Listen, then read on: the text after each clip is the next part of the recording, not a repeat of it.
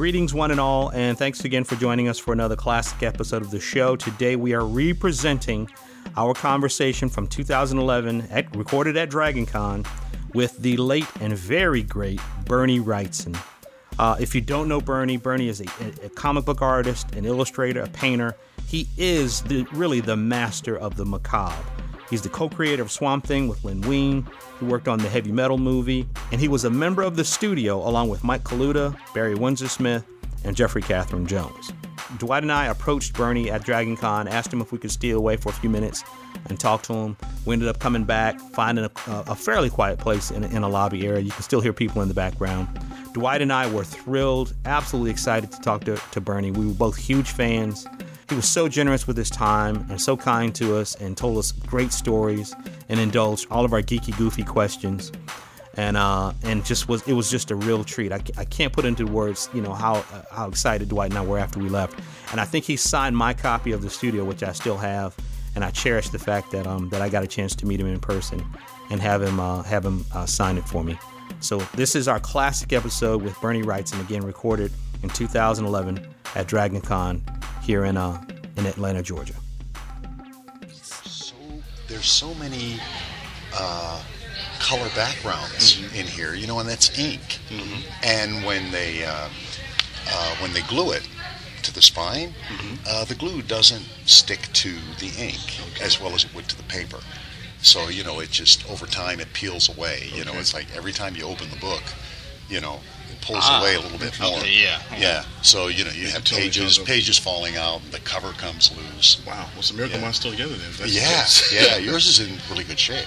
Okay. Mine, the cover's torn. My daughter tore the cover of it, and I, almost lost it. There are more ways than one, Yeah.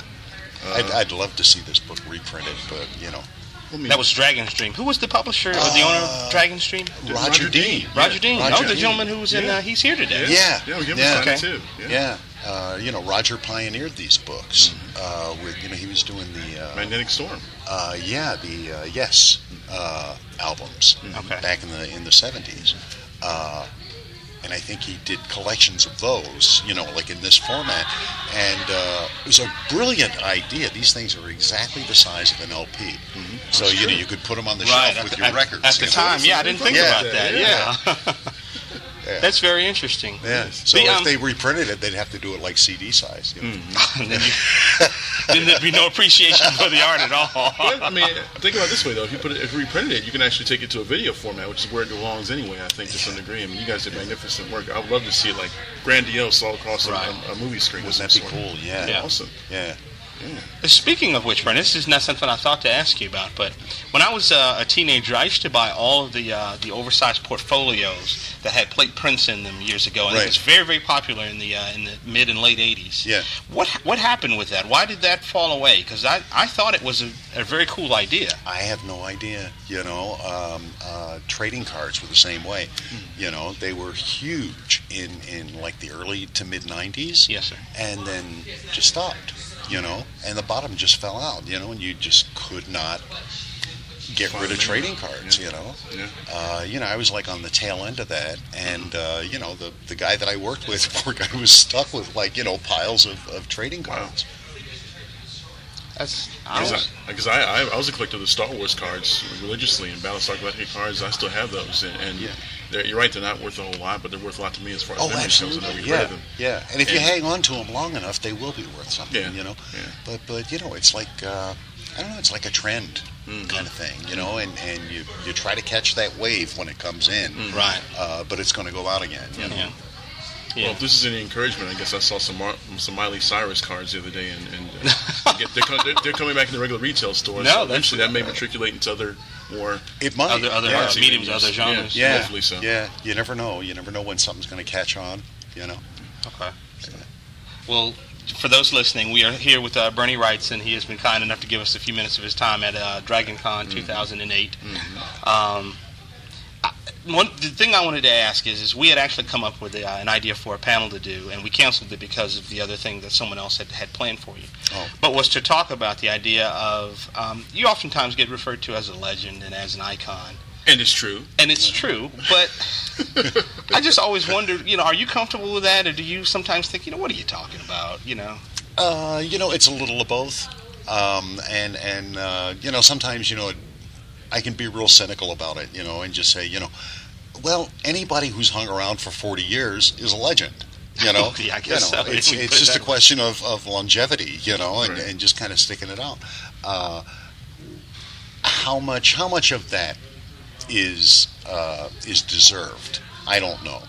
I would be the last person to ask, about the whole, what constitutes legendary status. Yes, sir. The people in my mind who are legends are, Frazetta and Jack Kirby. Yes, sir. I don't belong there. I am not in that company, in my opinion. Okay, well, I'm glad you're entitled to your opinion, but I disagree. I mean, you have millions and millions of illustrators, and you go to school and study your work religiously, trying to figure out exactly how you did your line work, to the point of copying it and like tracing it and duplicating it, and you are a legend. You're a living legend. That amazes me. It's incredible. I mean, the idea that it's actually taught in art schools as a part of the course is amazing to me. What's not amazing, really, is that this is how art students learn, by copying the people they admire. I got started by copying Frank Frazetta, and the EC comic artists, Graham Ingalls and Jack Davis, Wally Wood, and Wally Wood, Creekstein. Yeah, all those guys. Because there were no art schools. Certainly no one taught how to draw comics. Right. Comics was, when I was a kid, it wasn't even an art form. It was just trash, pure and simple. And I guess and years ago, the only real art school was if you can draw this on the back of a magazine and then send the card off, the drawing in, yeah. then we'll do a correspondence course with you. And that was the only training I had. I was a member. I sent the little coupon in. Okay. Yeah, that's awesome. And I got into famous artists correspondence school. A lot of my friends did too. And the commercial art course was a 3-year course, and you got these 3 big textbooks. Okay. They were like oversized loose leaf binders. Okay. With all your lessons and everything. These things were so comprehensive. Wow. Just everything you need to know about drawing. Wow. Are in these books. So they have things like by Andrew Loomis and people like that. Yeah. Okay. And Bridgman and Vern Hogarth. Not Bridgman and Hogarth, but like people like that you might have not even remember, like Robert Fawcett and Albert Dorn. Okay. And these were the top illustrators of their day. Like the 40s and 50s. And they got together, and Norman Rockwell, and they all got together and formed this school, this correspondence school. And you do your lessons, you send them in, and there was an art instructor there who would take a tracing paper overlay and do corrections and make comments and things, send it back to you, and then you would go on and continue your lessons. The interesting thing is, of all the people I know, myself included, who ever took this course, no one ever finished. The reason is they were working as professionals before the course ended. Before the course ended. Very impressive. And I always think that the famous artist schools should use that as a testimonial. Sure. On their logo. Sure. Like no one has ever graduated from famous artists.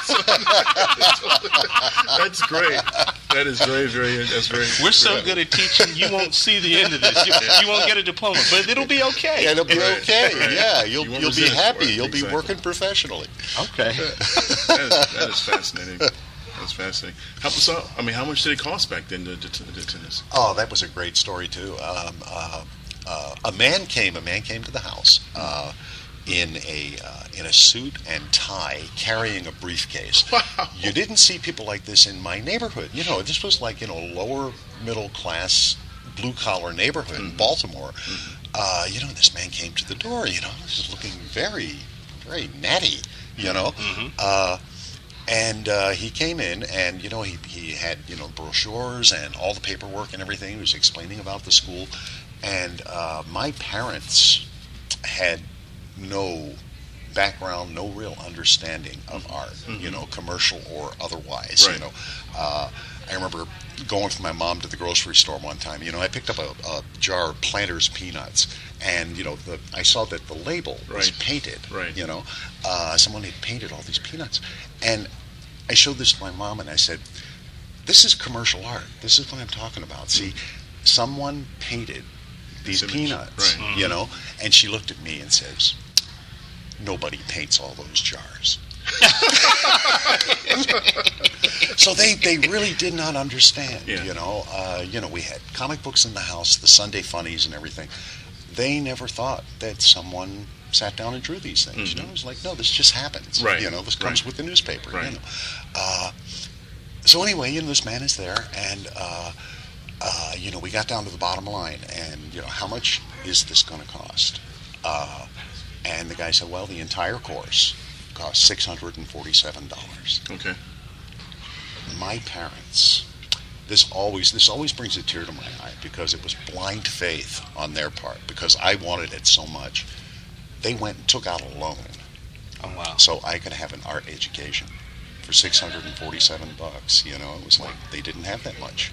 They had to get a loan. Well, that was probably like $6,000 now. Oh God, yeah. This would have been 1965, maybe. Yeah. Yeah. So good 40 years ago or something. Yeah, it was a lot of money. It's a lot of faith. That was almost as much as a year of high school. I went to Catholic high school and had to pay tuition. Yes, sir. Yeah. When you think back on those days when you were a kid and enjoying art, and I've read stories and read interviews, and I assume that you and Steve Hickman and including all you guys kind of met around the same time, post high school. Yeah, I met those guys in 1967 in New York at the World Science Fiction Con. Okay. In New York City, and Michael and Steve were friends from years before that. They're from Virginia? They're from Virginia, yeah. I think Arlington or Alexandria, somewhere near D.C. And we all met there. Jeff Jones was there. We all got to meet Frazetta for the first time. He was the artist guest of honor, co-guest of honor with Hal Foster. Right. So that was a real thrill. Yeah. Holy cow! Yeah. All right. It's like you talk about passing the mantle. Oh yeah. The planets aligning just the right way.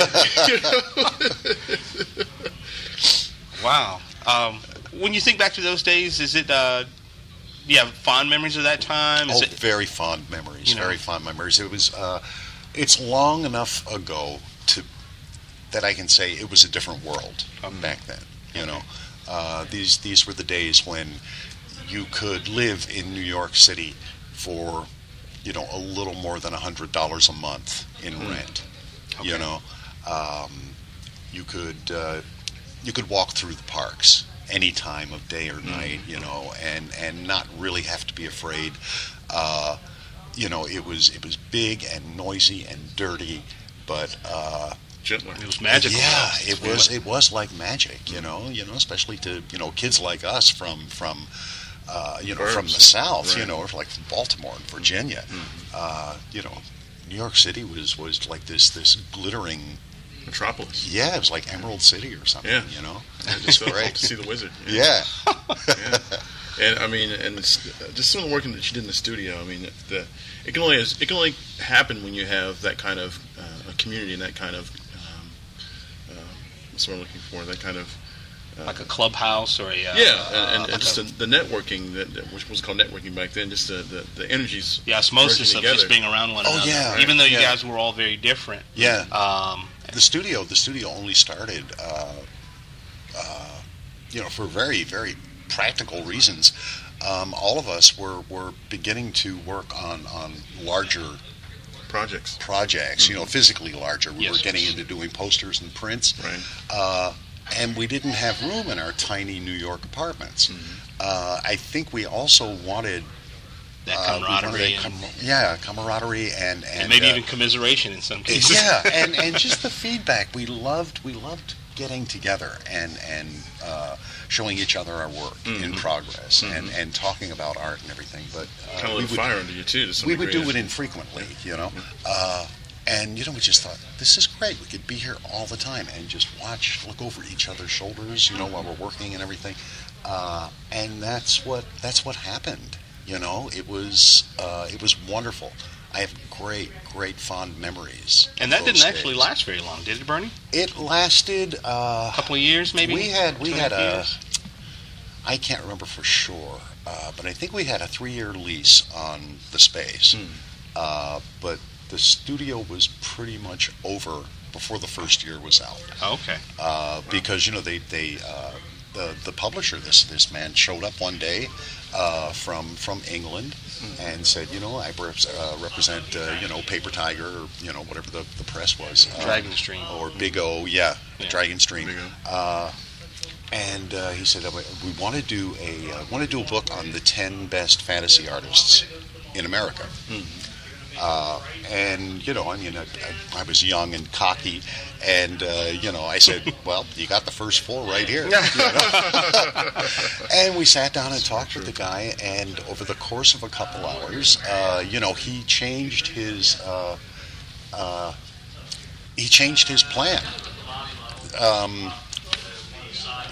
He changed his plan so that, you know, we would do the book on the 4 of us, you know. And, you know, we thought it was wonderful. We got a great attitude, and we were thinking of ourselves as, you know, the Beatles of fantasy art. You know? Right. And, you know, unfortunately, as you know, when anyone is the Beatles of anything, somebody has to be Ringo. Right. Exactly. Who was Ringo? And you guys are talking to Ringo. Oh, wow. We're all here in a yellow submarine. Nice to meet you. All right. Nice to meet you. What's Ringo always say? Good night. That's funny. That's right. This is great.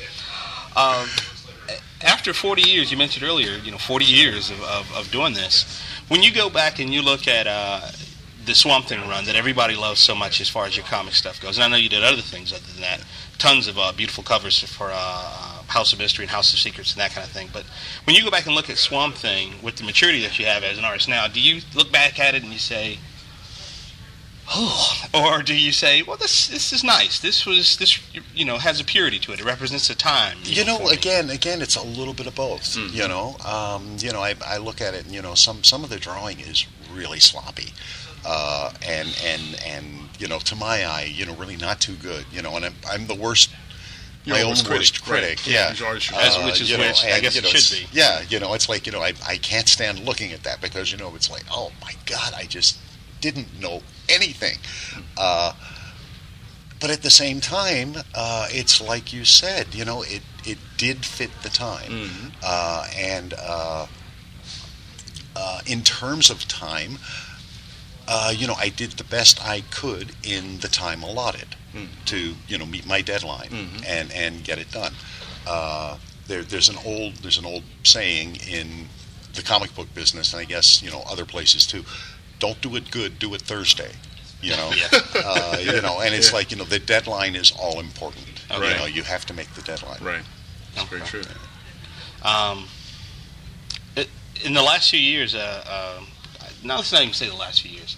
In the last 10, maybe 15 years or so, you haven't done a lot of comics. I know you're doing some stuff now with Steve and with Thomas Jane. Yeah. And Bad Planet is awesome. People go get it. Yeah, he really likes it. He really likes the Bad book. Planet is good. Yeah. But I was just curious, in the time that you've been doing other things, if I'm not mistaken, you did some concept work for Galactic Quest, the movie. Oh, Galaxy Quest. Galaxy Quest. Yeah. And you have probably done some other stuff on other films. I've worked on quite a few. My first film gig was Ghostbusters. Oh, really? Yeah, back in 1983 or something like that. Yeah. What did you design in that? I did a lot of. I was working from an early draft of the script. Okay. So I was designing a lot of things that, you know, actually got written out of the movie or changed, you know, into something else. some of the stuff that made it in was the librarian at the beginning. That looks like your stuff. Yeah, it does. Yeah, that looks very much like some of the designs I did. And I contributed to the Terror Dogs. Okay. Oh, wow. And, but everybody worked on the Terror Dogs. So, Right. I don't think any one of us can claim full credit. Right. Okay. That's awesome. That's two of my favorite parts about the movie. Yeah. Speaking of everybody working on the film, when you work on films and you do concept stuff, do the folks that work with you, do they know of your background as a painter and as a comic artist? Usually they do. Okay. Usually the people I work with are a little bit younger, like 10 or 15 years younger than I am. I started drawing comics when I was pretty young, so they were just the right age. They were 10 to 12 years old. Yeah. When my comics were coming out. So, they were just the right age to become huge fans of, Swamp Thing or whatever else I was doing, House of Mystery at the time. They remember that stuff with great fondness. And, sometimes they're surprised that I'm still alive, So, wow, Bernie Wrightson, I'm such a huge fan. I thought you were dead. Right. Of course, now you have Wikipedia, so you can't. There's no end date, so you must still be around. And we're happy about that. Definitely. Think how I feel. I met you a couple years ago at SCAD. I was like, well, Bernie Wrightson's? Yeah. It's like, wow, this is incredible. I had to get some information from you and talk to you. But, of course, I was too shy at the time. Believe it or not, too shy to speak to. Yeah, right? To talk to a great man such as yourself. But while we're talking about movies, did you have some contribution to heavy metal, the first one in the 80s? No. Because they did Stern. They did one of your I did the Stern story for the magazine, they gave me a phone call and said, hey, we want to use this in a heavy metal movie, and I said, oh, cool. And that was it, and they didn't hear anything, and it wasn't until some time later, I found out that it's an animated movie, it's a cartoon. Can I do anything, to contribute to the design? Contribute, yeah. And they said, no, it's all being handled, the Canadian animators are working on this. I think they were Canadian. That was it. And I didn't see anything until the movie came out. Okay. Well, that makes sense because it was the character itself was really soft, and it didn't seem like it had a great deal of grit to it that I think you often gravitate towards, that you do naturally with your work. Yeah. So it seemed like it was missing some elements, and I was wondering about that. That's why I'm glad that you. I thought it was great in terms of story, the whole movie. Yeah. I thought it was one of the strongest segments of the movie. It was. We got invited to the premiere in New York, and I was sitting there, kind of stunned because I didn't think the movie was going that well. I like that opening bit, and then comes Den, right? And I'm expecting something wonderful. It's Corbin. Richard Corbin. And I saw this thing, and it was like, oh my God, this is awful. Yeah, it was rather, and it's like wisecracking and one-liners and stuff, John Candy, and the drawing is not like Corbin at all, and I'm sitting there thinking, what's going to happen to Stern, How bad is that going to turn out? So you were holding your nose and waiting. I was, and holding my breath, literally, and then Stern comes up, and I go, oh boy, here it comes, and it was great. It was great. The audience responded to it. They laughed when they were supposed to laugh. The music they did was just right for that segment. And I just let it all out at the end. Just a big whoosh. People remember that segment. I have people at conventions still come up and go, they point at me and go, Stern! That heavy metal issue that you did, I actually have a copy of it, but it's in worse condition than this, so I didn't bother bringing it. So I don't want to embarrass myself to get you to do it. You sit on the table and it disintegrates. And it was before I really had a certain sense of value beyond what I was getting from the aesthetic in books. So, so It didn't manage to test the time, but this did. So I'm glad you're here to be able to sign it. Yes, Fanboy coming out. I remember reading ECs when I was a kid, and rolling them up and putting them in my back pocket. Yeah. And just going out and playing, and bring them home, and they're all mushed and crumbling and falling apart. But none of that mattered. It was true. All that great stuff inside. Yeah, the EC comics were nice, sir. Of course, I was not around to see the originals. Right. Yeah. But all the reprints I have are just fantastic. Sure. ECs and the Warrens, for that matter, were gorgeous. Yeah. Did you ever do anything for Warren? I'm sure you did. Oh, I did. Yeah. In the 70s, I did. Yeah, quite a bit. Yeah, worked for Warren almost exclusively for 2 or 3 years, I think. I heard he was a character, but he paid really well. Jim was great. I've heard stories myself, but I never had any problems with Jim myself.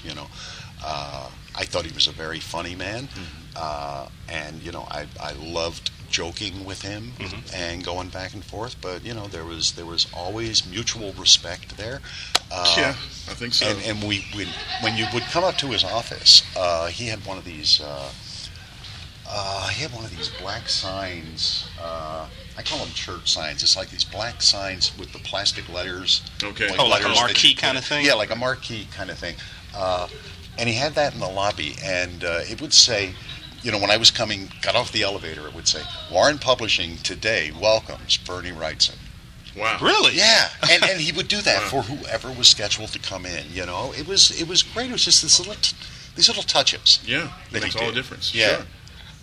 Warren was fantastic. I mean, even to the because I discovered the Spirit, Will Eisner's The Spirit, when he started publishing The Spirit in the I guess the 80s it was. Yeah. A lot of people saw it for the first time. Yeah, when I Warren remember did as a it. kid and going in the grocery store, I was like, "What is this?" Because it was so odd, Oh yeah. And I was talking with another illustrator, Jeff Preston. Yeah. We were talking Friday night, and I was telling them that. And you mentioned Richard Corbin. There's an issue that I had of the Spirit. He's running down a subway track, and there's a train coming behind him, and his hat's flying off his head, and his tie's going everywhere. And it was colored by Richard Corbin, and I had no idea that he had worked with, worked for Warren and had worked on those books with Will Eisner and was coloring them or whatever. Right. And I didn't even realize he was that old of a gentleman. I thought, because I discovered him much later than that, really, in a big way. Yeah. With heavy metal and with other things. Yeah.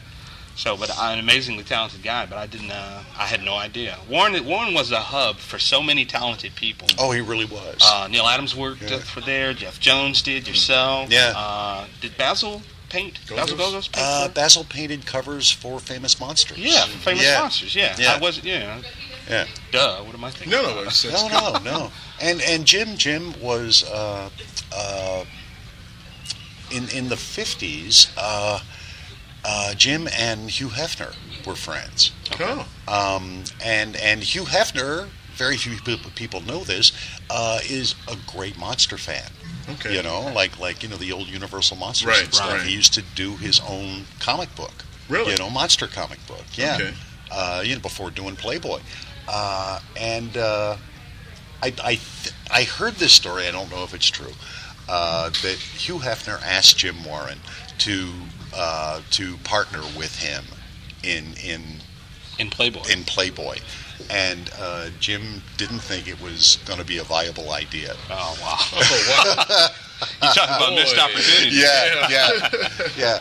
But I don't know if that's true or not. But Jim certainly went on, in his own direction, with Famous Monsters and Creepy and Eerie. People to this day, remember that stuff. Sure. And Dark Horse now is reprinting. Creepy and Eerie, Creepy and Eerie. Yeah, Jeff was telling me that the other day, and he actually did a painting for it. Okay. Yeah, it's a really cool one of Uncle Creepy. So. And it's going to be successful all over again. Oh yeah. Oh, yeah. I know there's generations now who haven't seen that stuff. Mm-hmm. Yes, I heard another podcast that Steve Niles was on, and I know you and he are friends. Oh yeah. As well as collaborators. Yeah. And he was telling us a story about how you all ended up collaborating together, because he said you all became friendly and started hanging out together. I think eating oysters or something like that, drinking beer. And and he said that you said to him, I think I want to do some more comics again. Yeah. And it was just like that. I mean, did the light just come back on for you? The fire got restoked for comics? Or? Well, it did. What happened is Len Wein called and said, I'm friends with Bill Morrison at I can't remember the name of the publisher. Anyway, he does the Simpsons comic. Okay. Right? Okay. Oh, Bongo? Bongo yes, Comics, right. yeah. And he said they do every year. They do Bart Simpson's Treehouse of Horror. It's like a Halloween special comic book. We're very familiar with that. And he said, what would you think of doing a parody of Swamp Thing? And we'll do the Swamp Thing story, but with the Simpsons, and Homer as the Swamp Thing. And I said, this sounds like a lot of fun, Right. Yeah. and I wouldn't miss it for the world, just sign me on. I hadn't done comics in maybe 10 years At before least, that. yeah. And I took this on, and drawing The Simpsons is not as simple as it looks. No. A lot of rules, and you have to stay on model, Right. with all those characters and everything. So it was very challenging, but also a lot of fun,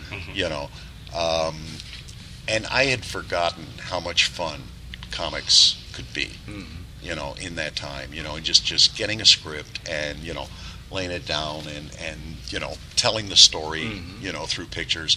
That's what really got me back into comics. But it's good that you took some time off to recharge your batteries and find your love for it again. Oh get yeah, back into it, absolutely. Yeah. A lot of people continue to go on and on past their expiration date, and then it becomes the issue where, okay, wish she would retire, and then come back. No, it happens. It happens. It's happened to me. And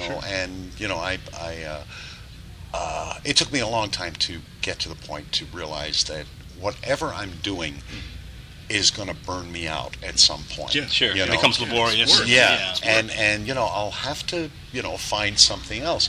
I mean, it used to be a big deal, and it was like, oh, I'm so sick of comics, I will never do comics again. I'm going to get into illustration and movie work and find this other way. Right. And after a while, the illustration work dries up, and there's not as much movie work as I expected. And I got to do something else. And I've been away from comics for a long time, and now I'm doing it again, and it's like, hey, this is fun. Right. Yeah. It's awesome. I'm always curious, like when guys who've done a lot of things, in the course of your career. I'm always curious, like when you look back on various stages of your life and your career, what do you think is what was the most fun time for you as an artist? What was the time where you really felt the most alive as an artist and the most on top of your game and feeling as if, okay, wow, I'm reaching my, The somewhat apex. close to my ultimate Right, potential, It's hard to pinpoint. If it's not even, it may be now. Like I don't a specific time. Right now, I feel great about what I'm doing. Other times, it's a bit of a grind. I'm not doing exactly what I want, but this is the only thing I'm really qualified to do. I couldn't even sell shoes for a living. Well, I mean, it'd be kind of creepy to bring rights and sell you some shoes. But sometimes it's not the dream assignment. But Right. you have to do it anyway. Right. It's like just to make a living. I gotcha. I couldn't really pinpoint a time. It's the nature of the business is it's not a straight line. It's got its bumps. It's got its troughs and valleys.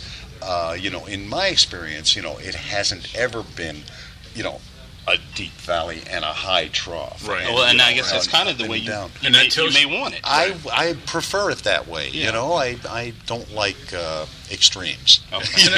And that's proof of your legendary status, the fact you haven't dipped that low. You see? Well, I mean, that shows- I have. lends credence to like it. everybody else. Right. I've got my good moments and my bad moments. Right. But I've felt really, really good doing Swamp Thing, and that was a peak. Doing Frankenstein. Yes, sir. Frankenstein was not even a job. Right, that was basically fine art. Right now, everybody, that was done bowing. on my own. I did not have a publisher paying me for that, which is, was part of the plan. Was by that time I had been in the business long enough to know that if I approached a publisher before doing this, the publisher would have all his own input about it. I'd have a really hard time pitching something in black and white to anybody in at least the comic book field, color world, 4-color processing, so I decided I'm just going to do this on my own, between gigs, and I'll do a comic book job, cash the check, there'll be a little money left over, and I'll have another week to work on Frankenstein. And that's how I did it. And it went like that for 6 or 7 years until it was done. You're a patient man, sir. Well, I was. I had a lot of patience back then. I used it up on Frankenstein. So that's what happened. Well, what happened was exactly what I thought would happen. Marvel became interested in this. At the time they wanted to get their comics into bookstores. Yes, sir. And this was before you saw graphic novel racks in Borders, in Barnes and Noble, and Marvel was very eager to get their comics into bookstores, and they saw Frankenstein as the wedge to get in. It would be a Marvel publication, and it's a real book with a lot of pictures in it. It never happened for whatever reason, I don't know. It never did get into bookstores. But the first question they asked me when I signed the contract was, okay, now, would you want one of our people to color these, or do you want to color them yourself? Yeah. And I literally had the pen an inch from the paper, from the contract. You can hear the brakes screeching. And I just stopped, and I said, "Pardon me." Excuse me.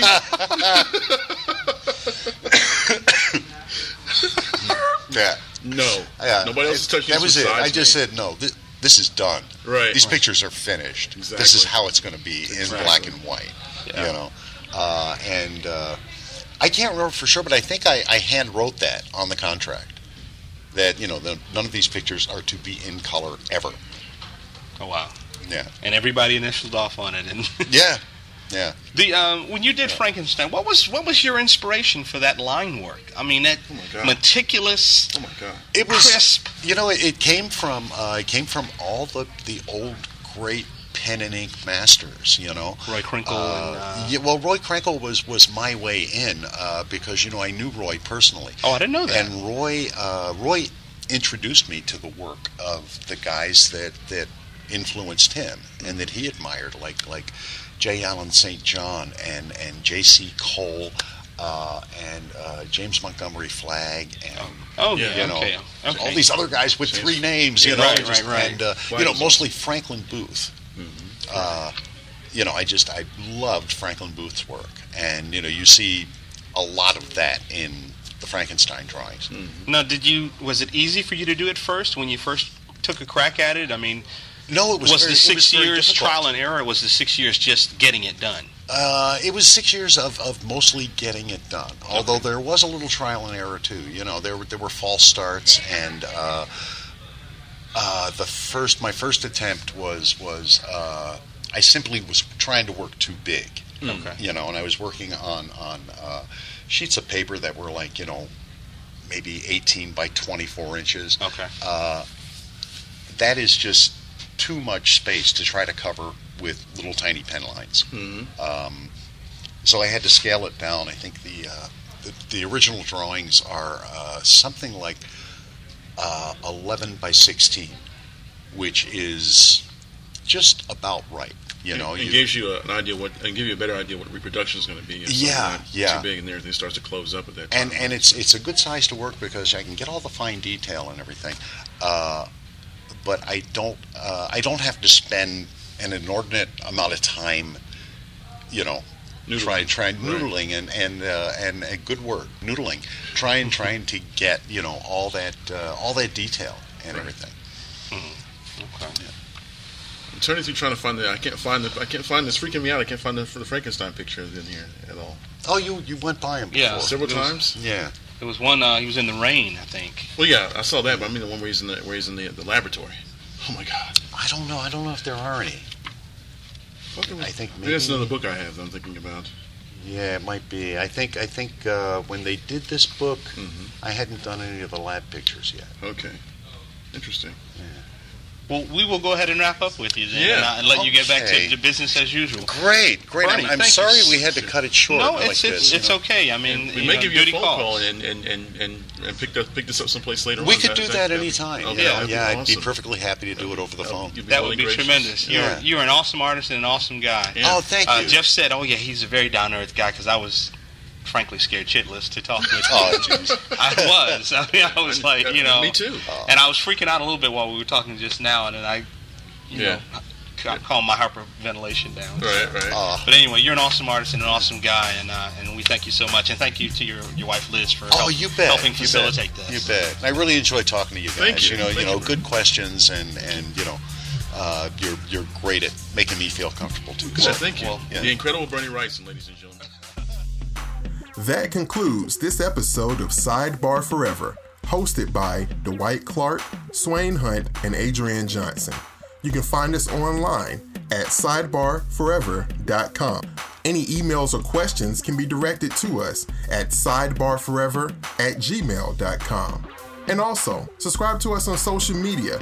You can find us on Facebook, Twitter, YouTube, and Instagram.